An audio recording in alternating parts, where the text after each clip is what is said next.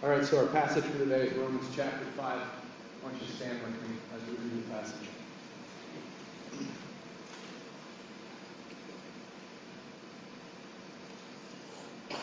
Therefore, since we have been justified through faith, we have peace with God through our Lord Jesus Christ, through whom we have gained access by faith into this grace in which we now stand. And we rejoice in the hope of the glory of God. Not only so, but we also rejoice in our sufferings, because we know that suffering produces perseverance, perseverance, character, and character, hope. And hope does not disappoint us, because God has poured out his love into our hearts by the Holy Spirit whom he has given us. You see, at just the right time, when we were still powerless, Christ died for the ungodly. Very rarely will anyone die for a righteous man, though for a good man someone might possibly dare to die. But God demonstrates his own love for us in this. While we were still sinners, Christ died for us. Since we have now been justified by his blood, how much more shall we be saved from God's wrath through him? For if when we were God's enemies, we were reconciled to him through the death of his Son, how much more, having been reconciled, shall we be saved through his life? Not only is this so, but we also rejoice in God through our Lord Jesus Christ, through whom we have now received reconciliation. Therefore, just as sin entered the world through one man, and death through sin, and in this way death came to all men because all sinned. For before the law was given, sin was in the world, but sin is not taken into account when there is no law. Nevertheless, death reigned from the time of Adam to the time of Moses, even over those who did not sin by breaking the command, as Adam did, who was a pattern of the one to come. But the gift is not like the trespass. For if the many died by the trespass of one man, how much more did God's grace and the gift that came by the grace of the one man, Jesus Christ, overflow to the many? Again, the gift of God is not like the result of one man's sin. The judgment followed one sin and brought condemnation, but the gift followed many trespasses and brought justification. For if by the trespass of one man death reigned through that one man, how much more will those who receive God's abundant provision of grace and of the gift of righteousness reign in life through one man, Jesus Christ? Consequently, just as the result of one man's trespass is condemnation for all men, so also the result of one act of righteousness was justification that brings life for all men. For just as through the disobedience of the one man the many were made sinners, so also through the obedience of the one man the many will be made righteous. The law was added so that the trespass might increase, but where sin increased, grace increased all the more. So that just as sin reigned in death, so also grace might reign through righteousness to bring eternal life through Jesus Christ our Lord. Amen. You can see it. Now remember when we said sometimes it's hard to see this book as a letter? It feels more like a theological paper. How about that one? And holding on to that passage and trying to stay with it. We should be taking about a half hour just to read that real slow so that you can actually process it. But actually, we got maybe about 20 minutes here to actually explain the whole thing. So we're going to be cruising. Jen and I don't get to watch a whole lot of TV because oftentimes the evenings are spent in meetings and the like, so we don't get a whole lot of chance to watch TV. But every time we click that thing on, it seems like there's this one commercial that's on. Every time, and maybe it's just because that commercial's on all the time, but it's one company right now, Cisco. You heard of Cisco? And you know what their slogan is? The Human Network. Cisco, the Human Network. You'll see a picture of like this girl. She comes into the doctor's office and she goes to see her doctor, and they say, well, the doctor's on vacation. And she says, okay. And she turns around and leaves, and they're like, no, you can still see him. And she's like, okay, where is he? And they said, in Copenhagen. And she said, Copenhagen, that's far away. And then they bring her into the office, and here he is on a video screen being projected from vacation, still taking clients. One of the problems with our world today is we don't know how to rest. But at any rate, the whole point is Cisco saying that they have everything networked so that no matter where you are, you're always connected to everyone else, the human network. I think that there's more of a human network than Cisco is aware of. And frankly, I think that there's been a human network in place for a long, long time, since the beginning. Actually, there's more of a human network than at times we'd like to acknowledge or appreciate. Let me explain. Yesterday, we were at a birthday party for Evan and Colton. Well, it wasn't their birthday, it was one of their friends' birthday. And they went to Jungle Wonder. Anybody know where Jungle Wonder is over in Limerick? It's like this arcade and big, huge play area. I don't know how to describe it. When I was a kid, they didn't have those things. It was, I can honestly say that. It's like 4 stories of enclosed playground area, and it was awesome. It's actually only like 2 literal stories, but 4 kid-sized stories stacked on top of each other in there. Anyway, they're climbing all around. Well, after they get done playing, then they come back over to eat the pizza and have a cake. And the dad, this is part of our second service, Mike Schneider, you might not know him yet. Kristen just recently started coming. Their daughter Brooklyn is her party, and as they bring them all into the room to eat, the kids start to dive in, and Mike says, whoa, don't eat yet. You guys have just been climbing all over Jungle Wonder. And believe me, when they say Jungle Wonder, the AC, I think, was broken in that place last night. It was a jungle wonder, let me tell you. And so anyway, when we were about to eat, he's like, don't eat yet. Your hands are all a mess. Why? Why did he ask him to stop? Because they have germs on their hands and he doesn't want them to get sick, right? Isn't it amazing that what happens is some little kid's up there playing and he has something running out of his nose and he does this and then he goes and he grabs this and then the next kid who comes behind grabs this and then he goes and sits down and grabs his pizza and then the pizza goes into his mouth and next thing you know, the human network is in full effect and we've been infected because of the human network. It's funny, this passage describes sin as exactly the same thing. It says that in the beginning, Adam was there. And through the trespass of one man, the entire human network was infected with sin. It was like a pandemic. The avian flu, the bird flu, nothing compared to sin. And this was genetic, too. If one of them got it, the kids got it. Everyone was infected. It was worse than cancer. It was worse than AIDS. It was the most crippling disease that has ever touched our planet. Sin, separation from God, self-focus. And all of a sudden, the purpose of humanity got flipped on its head. And no longer were we living for the glory of God and living in righteousness. We became internal, self-focused, depraved. That's the human network at work. Well, shortly after that, a few generations later, God brings the law. And the law helps us when it comes to diagnosis of the virus that we've been infected with. What the law is the law sets the righteous standard. It says if we were living the way we should be living, in love and in submission to God, then this is what it would look like. This is how we would interact with each other. This is the basic bare bones standard. This isn't the fullness of it. It's the basic bare bones standard of how we would be living. And what it does is that law becomes a mirror for humanity. Because we became so accustomed to the disease that we lived with, sin, that we forgot to realize that it was sin anymore. That we forgot to realize it was a disease, a virus. We thought it was just life. We didn't know there was life any better. So in His grace, He gives us the law as a picture of this is how things are actually supposed to be. And when we look at that law, and we look at ourselves, and we realize that we can't attain it, and we fall dreadfully short every time we try to, we begin to remember that there's an actual problem with us, and He diagnoses us as sinners in need of a Savior. And so what happens is this human network that's been infected with the virus, then He provides a cure. He develops a cure. He finds an antivirus.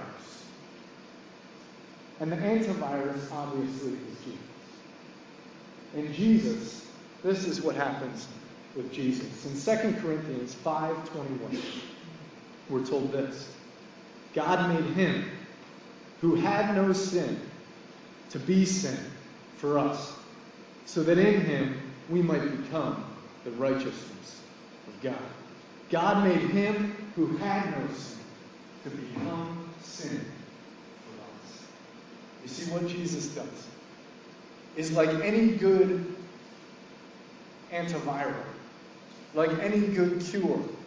It has to go into the body and connect itself to the ugliness. It has to go into the body and begin to mingle with the sin, with the virus. And what Jesus does is spectacular. He leaves the heavenly realms and he becomes human, takes on the form of humanity. But then he takes it another step. And when he hangs on the cross, he takes all of our sin, all of our failure, all of our shortcoming, all the diagnosis that the law has revealed to us. And he grips onto it, and he pulls it onto himself, and he holds it as close as he can. And as we and the Roman soldiers and the Pharisees and each one of us as sinners begin to push him down, and as death pushes him down into the grave, he makes sure that as he goes down into the grave, he's grabbing and scraping and pulling all the sin off of our lives and taking it with him and burying it down into the dirt, so that as we pound the nails into him and as we pound the coffin shut and as we roll the stone over and as we push him down into the grave, he makes sure that he takes all of our sins with us so that we bury our sins along with him. And Jesus becomes the antivirus. And what he does is he becomes sin, so that just as sin entered in through Adam and spread all through the human network, he attaches himself to the sin. So now anywhere that there is sin, there's the possibility of grace and forgiveness and the blessing of God and of righteousness. Because see, this cure of Jesus, it's not just about justification. It's not just about reconciling a relationship with God. It does do that, like we talked about last week. It balances the accounts. He credits us. He balances the accounts, and he gets us back in relationship with him. He heals the impurities. But he doesn't just heal the impurities. He doesn't just bring us back to square. It goes a step beyond. Let's look at the passage again here today in verse 9 and 11. 9 and 10. Chapter 5, 9 and 10. Since we now have been justified by his blood. Okay, we've been made right by his blood. We've been washed and forgiven and cleansed. The virus has been purified by his blood. That's verse 9, second half of verse 9. How much more shall we be saved from God's wrath through him? For if when we were God's enemies, we were reconciled to him through the death of his Son, how much more, having been reconciled, shall we be saved through his life? You hear what it's saying? This is what it's saying. We've been made clean again. We've been purified. The cancer has been eradicated. It's gone. The chemo worked. Jesus came in as the antivirus and he cleansed it. But if we have been justified, how much more will we be saved from his wrath? What does this mean? Saved from his wrath. Well, you might remember when we started the Romans series, we were in chapter 1, that would say. And we were back in verse 18, starting in verse 18 of chapter 1. I want to read something to you. The wrath of God. Okay, so it's about to talk about the wrath of God, which it says, if we've been justified, we will also be saved from the wrath of God. So it's about to explain the wrath of God. Verse 18, the wrath of God is being revealed from heaven against all godlessness and wickedness of men, who suppress the truth by their wickedness. Since what may be known about God is plain to them, because God has made it plain to them. For since the creation of the world, God's invisible qualities, his eternal power, and his divine nature have been clearly seen, being understood from what has been made, so that men are without excuse. Let's skip down to verse 24. Well, actually, no, let's just keep reading. 21. For although they knew God, they neither glorified him as God, nor gave thanks to him, but their thinking became futile, and their foolish hearts were darkened. Now down to verse 24. Therefore, God gave them over in the sinful desires of their heart to sexual impurity, to the degrading of their bodies with one another. They exchanged the truth of God for a lie and worshipped the created things rather than the Creator, who is forever praised. Amen. Down in verse 28. Furthermore, Since they did not think it worthwhile to retain the knowledge of God, he gave them over to a depraved mind to do what ought not to be done. What is this saying? The wrath of God is being revealed from heaven, and the way he is revealing his wrath is that if we choose to walk away from him, and if we choose sin, then our lives begin to spiral downward. Our minds become depraved, and we let ourselves go. And it gets worse and worse, and the condition worsens. Now, if we flip back to page 5, or to chapter 5, what he's saying is, in verse 9, since we now have been justified by his blood. Okay, he took all that sin and he pulled it down to the grave with him. And we've been purified and forgiven. How much more shall we be saved from God's wrath? So what is God's wrath? It's the degrading of our bodies, the depravity of our mind, the downward spiral of our lives. And so he says, we've been made right, but how much more now are we going to be saved from the cycle that takes us downward? Okay, we're square with God. We can have a relationship with him. But can we actually change the downward spiral of our lives? Excuse me. Can we actually stop the wrath of God? That cycle that starts. Let me explain. Sorry. There we go. Got it. This cure is not just about justification.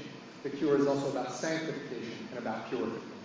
He purifies us and he sanctifies us. He not just makes us square, but he takes it further. And he will work out in us this process where instead of us going downhill, now we begin to go uphill. What he wants to do is purify us. Purification is a word that sometimes we don't naturally want to hear, because we know that purification means that he has to strip things from us. And even though, and Owen's testimony is a great example of this, even though we have accepted Christ, even though we've been brought back into relationship, there's still this side of us that feels like we're the ones who know what we really need and what we really want. And so we still want to hold on to certain parts. We don't want to expose it to the light. We don't want God to take control of those areas because we still want those things for ourselves. And what he's saying here, basically what he's saying is, I know exactly what's best for you. And I don't want to just heal you from sin. I don't want to just get you back to okay. I want you to thrive. I want you back to a place where you can fulfill the purposes that I created you for. And while all those files, all that DNA inside of us, all of those little cells in our spiritual body have been infected with sin, okay, so I'm curing you of the sin, but now I don't want to just make you cured. I want to make you healthy and whole and functioning the way you're supposed to be functioning. And so this is how Paul describes it at the beginning of the whole passage in verse 2. Well, we'll start with verse 1 again. Therefore, since we have been justified through faith, we have peace with God through our Lord Jesus Christ, through whom we have gained access by faith into this grace in which we now stand. Now listen right here in verse 2. And we rejoice in the hope of the glory of God. What did Romans 3:23 say? All have sinned and fallen short of the glory of God.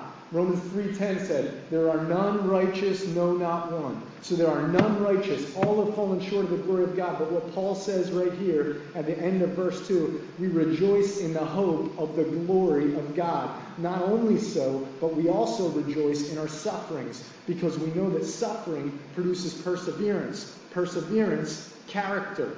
Character, hope.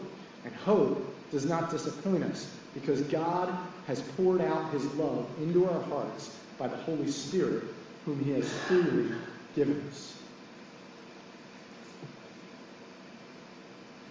He wants desperately to restore us to our creative purpose, to give us the ability again to reveal the glory of God, to not just be okay, but to be righteous. And in order for this to happen, we need him to do surgery on every part of us. We need the cure, Jesus, to find its way into the human network and get to every little nook and cranny of our lives. If I say, I'm a sinner, save me, well, that's great. While we were still sinners, Christ died for us. We have to be a sinner in order to be saved. And all we have to do is admit we're a sinner. If you're not a sinner yet, then you can't be saved. But if you are a sinner, all you have to do is admit it, and salvation is free. However, because we've been justified doesn't mean that it's all been worked out yet. And what he's saying is I can get to every corner of your life if you will expose it to me. And so what we need to do is we need to crave the judgment of God. We crave the judgments of God. You see, David talks about this. He talks about how much he craves the righteous judgments of God. Because what David understands is in order for his life to get where it needs to go, he needs God to redeem every little corner of his life. Why would we want the judgment to come upon us? It's kind of, many of you know that a few weeks ago, I dislocated my shoulder, and I have to have surgery on my shoulder. Well, when we were, right after it happened, I went over to the sports medicine guy, and he said, we're going to have, take some pictures of it so we can understand, what we can get a real good look at and see the damages. He said, so we're going to take an MRI. He said, but one difference. This is actually an MRA where we shoot fluid into your shoulder in order to get a better look at it. He said, as I was leaving, he said, we'll schedule it for 2 weeks from now. Oh, and by the way, it's going to really hurt when they stick that stuff in.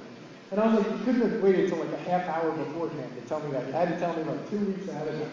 But anyway, so I go into the hospital, and they take this needle, and they try to get it down into the joint, and they're hitting the bone and this, and finally they get it in there, and they fill it up with fluid, and then I go back, and they put me in the machine, and the MRI happens, and then when they get the pictures, apparently the juice that's in there lit everything up, so you could see in great detail what was working and what wasn't working. And this is exactly what happens with the judgments of God. He puts the judgments upon us. He gives us His Word with all of its standards, and it tells us how we should live our lives. And if what we gauge our lives on is how we're feeling at any given moment, we'll never see the reality of what's going on in our lives. But when we read the Scriptures, and it tells us how to live our lives, and we look at it, and we say, oh my goodness, in great detail, the judgments of God are showing me that this part of my life isn't lining up. This part of my life isn't lining up. This part of my life isn't lining up. Therefore, the righteousness of God and the glory of God is not being revealed through my life. And God has all the power to redeem me. He has all the ability to save me. He wants desperately to make my life everything that it is supposed to be. He doesn't want to harm me. He doesn't want to hurt me. He wants to heal me and restore me. But in order for that to happen, I have to get transparent. I have to get open. And I have to say, God, what I want is I want to see your judgments on my life, not because I'm masochistic and I want pain, but because I want the best life possible. And I recognize that the only way for me to get that is for you, the great doctor, to take a great look at my life and for me to be diagnosed in every specific area of my life, because wherever the sin exists, that's where the cure can go and can redeem and can restore and make us whole again. But if I'm not willing to look at the sin that's there and admit that it's there, then He can't heal it for me, and He can't restore it, and He can't do anything for it. You see how it works? Now here's the deal. This is why Paul says, I rejoice now in suffering. Because in suffering, I learn perseverance. And in perseverance, He develops character in me. And character is hope. And hope does not disappoint. Any of you ever had to go through rehab, physical rehab? You've hurt something, and you've had to go through rehab. And that's a real painful process. It's a very, very painful thing. But here's the thing about rehab, is that if you have hope, if you see progress, if you see it working, you can endure way more pain. But if you don't see any progress, and it's not working, it's really hard to understand why you're in pain.